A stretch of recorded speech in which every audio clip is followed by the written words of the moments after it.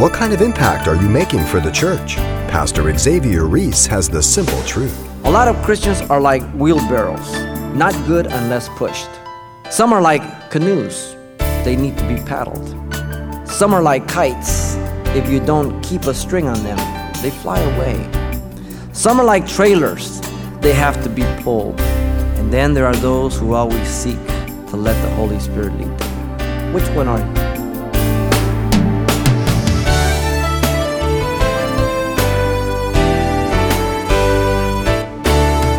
Welcome to Simple Truths, the daily half-hour study of God's Word with Xavier Reese, Senior Pastor of Calvary Chapel of Pasadena, California. Fear God and keep His commandments, for this is the whole duty of man. This is how the preacher Solomon summed up his thoughts in the book of Ecclesiastes. And despite being revered as the wisest man to ever live, it wasn't until after indulging in various pursuits filled with emptiness that he realized wisdom comes from seeing life from the divine perspective. So if your walk with Christ seems to have veered off the narrow path, Pastor Xavier shares some simple truths of how to get back on solid ground. Let's listen. The message is entitled, How Do You View Life? Our text is Ecclesiastes chapter 1, verse 1 through 11. The preacher and teacher Solomon is going to instruct us on the danger of living apart from God that leads to experience only on the mere level of existence that ends up in emptiness. Let me read verse 1 through 11. The words of the preacher, the son of David, king of Jerusalem. Vanity of vanities, says the preacher, vanity of vanities, all is vanity. What profit has a man from all his labor, and whence he toils under the sun? One generation passes away, then another generation comes, but the earth abides forever. The sun also rises, and the sun goes down, and hasteneth to the place where it arose. The wind goes towards the south, and turns around to the north, and the wind whirls about continuously, and comes again into its circuit. All the rivers run into the sea, yet the sea is not full. To the place from which the rivers come, there they return again. All things are full of labor. Man cannot express it. The eye is not satisfied seeing, nor the ear filled with hearing. That which has been is what will be, and that which is done is what will be done, and there is nothing new under the sun. Is there anything of which it may be said, see, this is new? It has already been in ancient times before us. There is no remembrance of the former things, nor will there be any remembrance of the things that are to come by those who will come after. The view of futility of life is declared to us by the proclamation of Solomon. Now, Solomon was given wisdom to reign by God as he appeared to him in Gibeah for the first time in 1 Kings 3. Remember, Solomon said, God says, ask what you will. And he says, well, I'm like a child.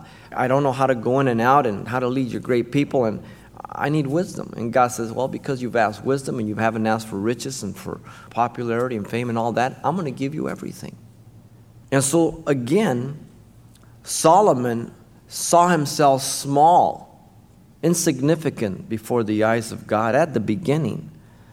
But that's not hard to do for any of us at the beginning. Often in the scripture it says, and he was victorious until he was strong in himself and did not depend upon the Lord. There's the danger. Notice secondly in verse 2 that we have his perception. Solomon declares that all is vanity. Solomon's perception is the expression of life lived out through the eyes of a person without God. All is vanity. The word vanity means vapor or breath. It speaks of the brevity, the shortness of time, or the thing being spoken about. The noun form appears 71 times in the Old Testament, over half in this book. And the word appears in every chapter except for one, chapter 10. A key word to the book and to the Old Testament. Solomon, as the preacher or teacher, is revealing his own foolishness of having lived his life apart from God and the unsatisfying experience it brings, regardless of what one experiences. Now, some have declared that Solomon is pessimistic, cynical, and even contradicting in the book of Ecclesiastes. But the perspective from which he is writing is one of hindsight, of having lived a life apart from God and the reality of the way every man and every woman will view life without God. This is the key to understanding Ecclesiastes. Now, secondly, the proclamation of the preacher is illustrated, verse 3 through 8. Notice first in verse 4, he first illustrates it through the observation of time. One generation is replaced by another, yet the earth remained relatively the same and still present. He's getting older, but the earth seems to be staying the same. Every day the sun rises without exception. Every day the sun goes down without exception. Every day it does what it's supposed to. It goes through the cycle, literally, eagerly, or panting, the word there, to hasten. He moves on to the wind cycle. In verse 6, the wind goes towards the south, the wind goes and turns around to the north, the wind twirls around continuously, repeatedly, from day to day, from year to year. And he's looking at nature, he says, well, what's the sense, what's the use, all this same stuff over and over and over again. And from there, he moves to the hydrological cycle in verse 7. He says the rivers all run into the sea, yet the sea is not full. Good observation. You ever think about it? He says the rivers return to the place where they come from, the sea. Another observation. You have evaporation from the sea by the sun beating down on the water of the oceans. Evaporation going up, transportation by the wind through the clouds, and it's driven towards the lands. And then you have precipitation that is caused by the altitude and the moisture. And then you have weathering that causes to come down, the downpour, to cause erosion. And then you have transportation by the rainfall that goes all the way down to the ocean. And you have the hydrological cycle. How interesting. But he's looking from the perspective, the stinking wind, the sun, and this whole thing. What's the sense? What's the use? What a waste of energy. Now, teenagers are like that with their room. Why make my bed? I'm going to mess it up tonight. Right? Interesting. I have the Solomon complex. Notice thirdly, his illustration is through the observation of ongoing learning. First, learning is wearisome. In the discipline of learning, it's hard, isn't it? To apply ourselves, it's wearisome. You remember being a kid and your friends want to play over the line or whatever it is, and and they say, well, can Johnny come out and play? No, he's got to do his math. So you go to Johnny, goes in. Okay, Mom, I finished. You're distracted. It's hard to discipline to be able to say, no, I've got to study. Because you're a kid. But isn't that how we are as adults later on in life for other things? Except we get to make the choice, right? Because we're adults. In the examination of what one learns, there's wearisome. In the knowledge and awareness one gains about life. The more you learn, the more you can really worry about things. You know what I mean? The old saying, what you don't know won't hurt you. It's kind of a partial truth, right? Some of the people that enjoy life the most are people that have never learned anything, right? Now, there's a drawback on that, so I'm not here to encourage you to be ignorant, but there's a partial truth here. As a matter of fact, Solomon in chapter 1, verse 18, he says, for in much wisdom is much grief, and he who increases knowledge increases sorrow. Learning is wearisome. But secondly, learning is ever-ending. Man cannot express it completely to its end. It is inexhaustive. Man is limited in what he knows best in relationship to what can be known in totality of that subject. Take whatever subject you want, whatever you feel you're the best in, mechanics, whatever. And how much do you know regarding all that can be known in that area or that field? Very little. And then take all that is known about that general field or topic and how much God knows about it in comparison, or that will ever be known. Very little. But notice thirdly, he says that learning is ongoing. satisfying. Just like man, the eye that is not satisfied with seeing. Then he wants to touch and possess. Once you see something, then you want to touch it. And if you like it, you want to take it home with you. Just like man, the ear is not satisfied with hearing, but he needs to voice his opinion with his mouth. It's never ending. It's ongoing. How do you view life? And how does it project to others in your life? Is it dull and hopeless? Or is it alive and enjoyable? Listen to this poem. My life shall touch a dozen lives before this day is done. Leave countless marks of good or ill, ere sets the evening sun.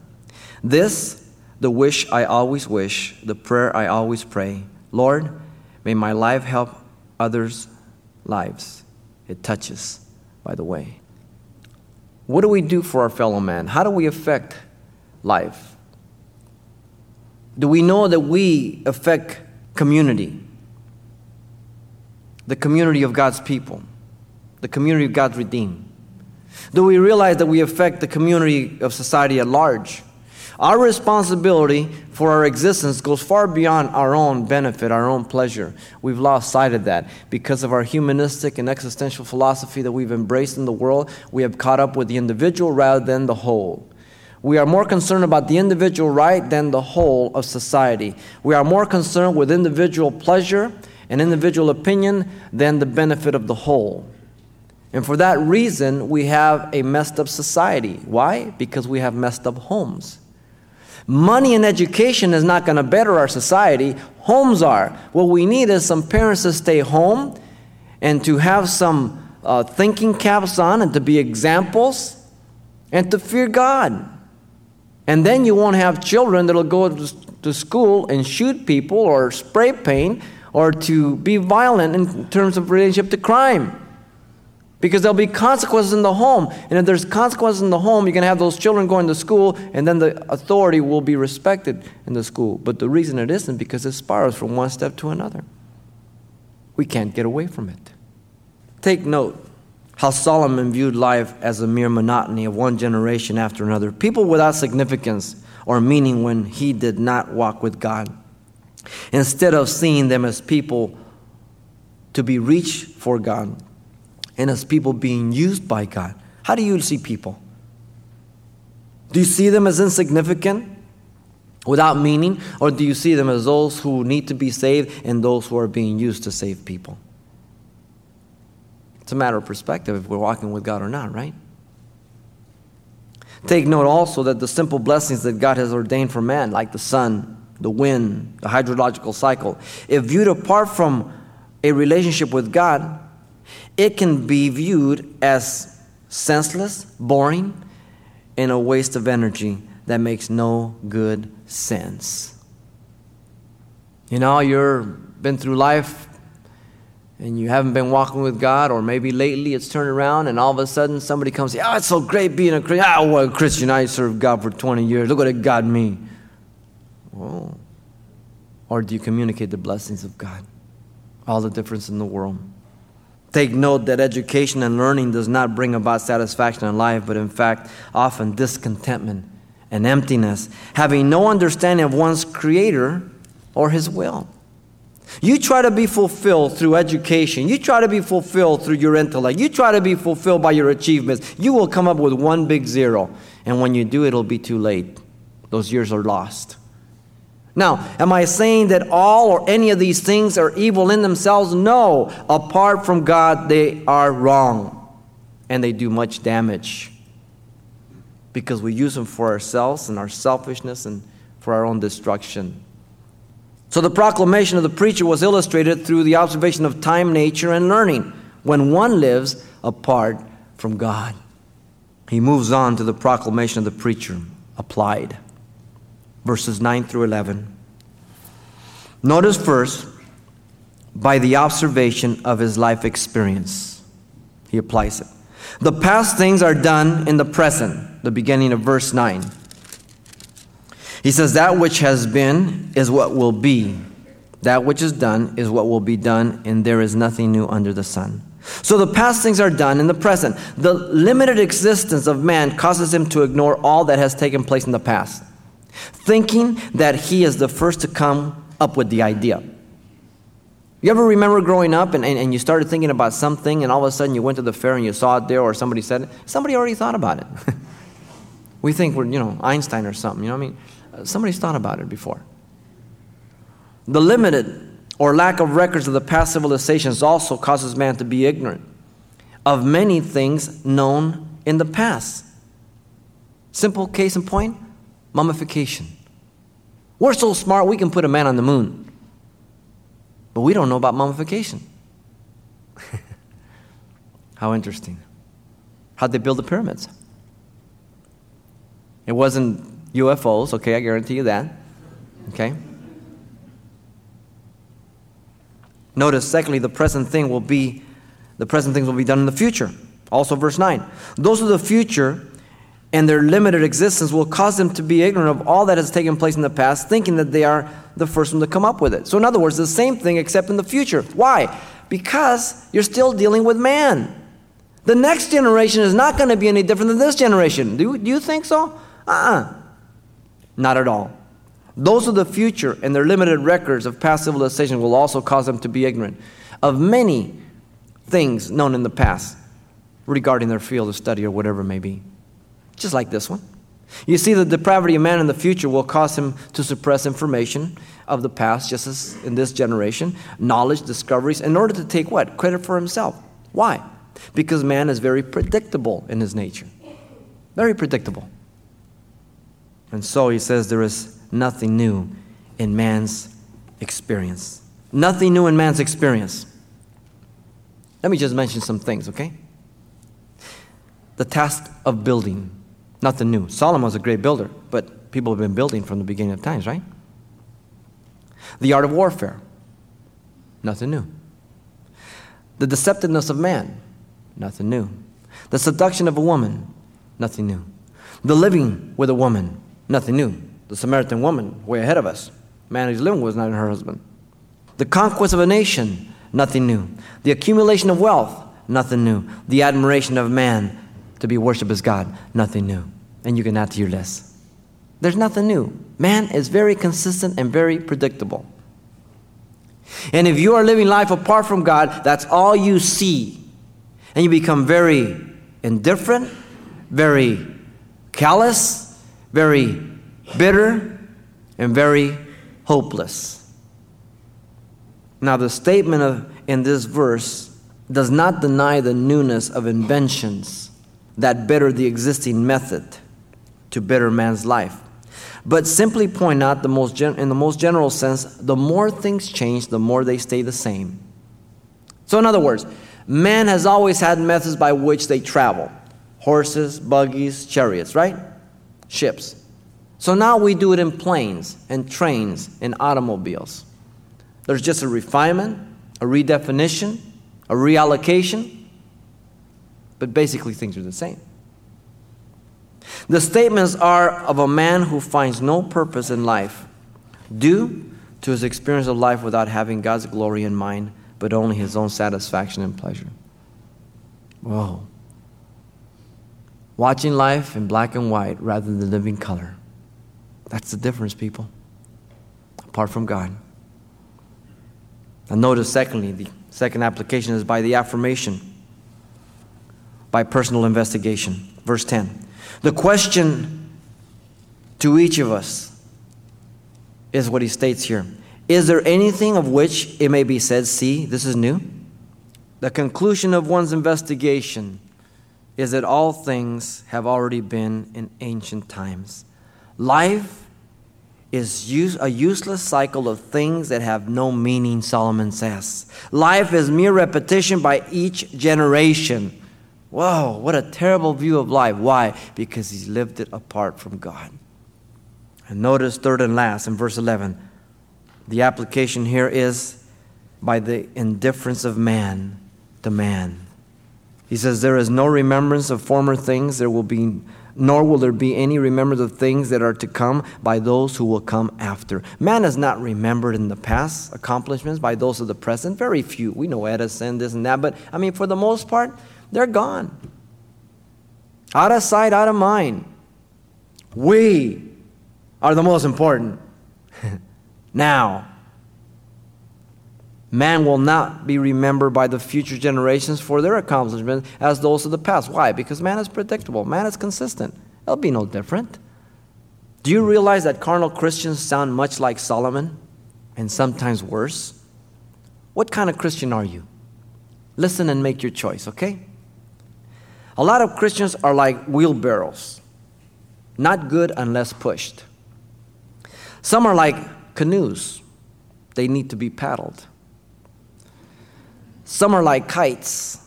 If you don't keep a string on them, they fly away. Some are like football. You can't tell what way they will bounce next.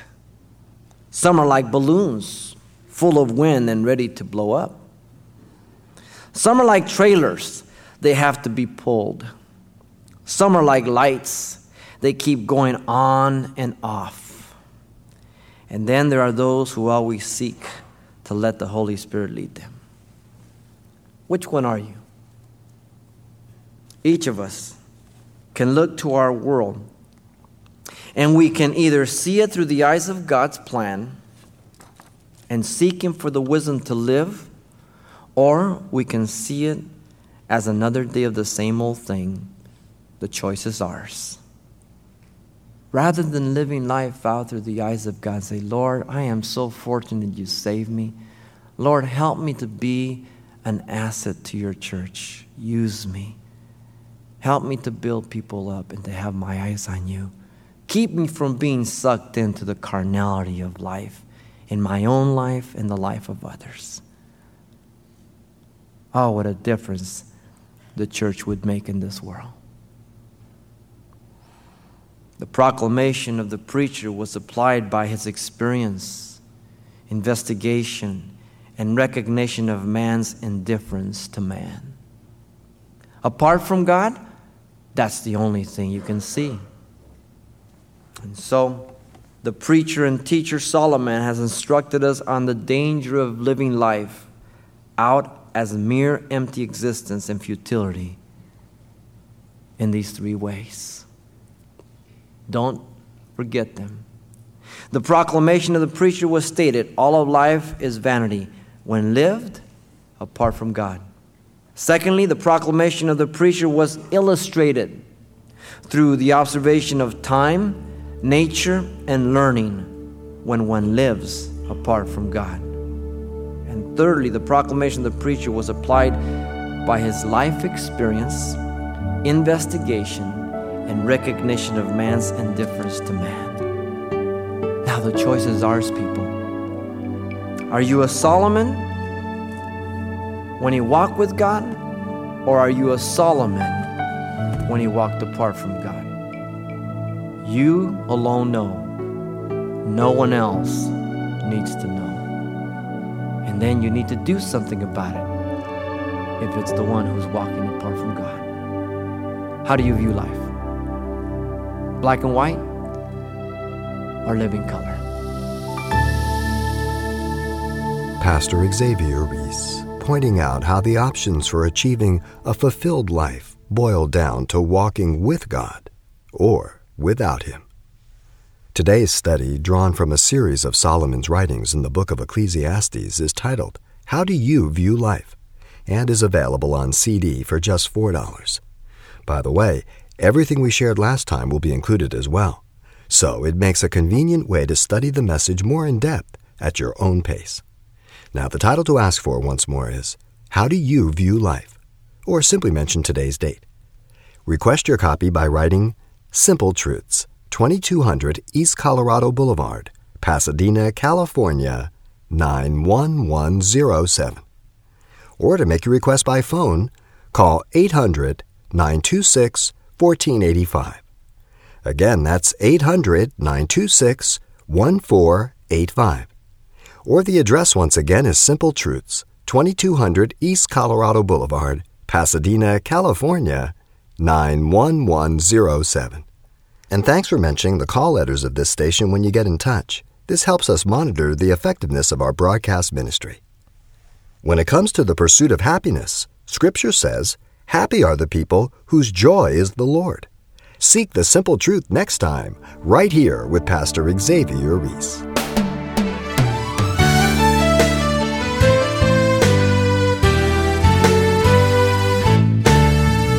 Simple Truths with Pastor Xavier Reese, a daily half-hour broadcast, is a radio ministry of Calvary Chapel of Pasadena, California.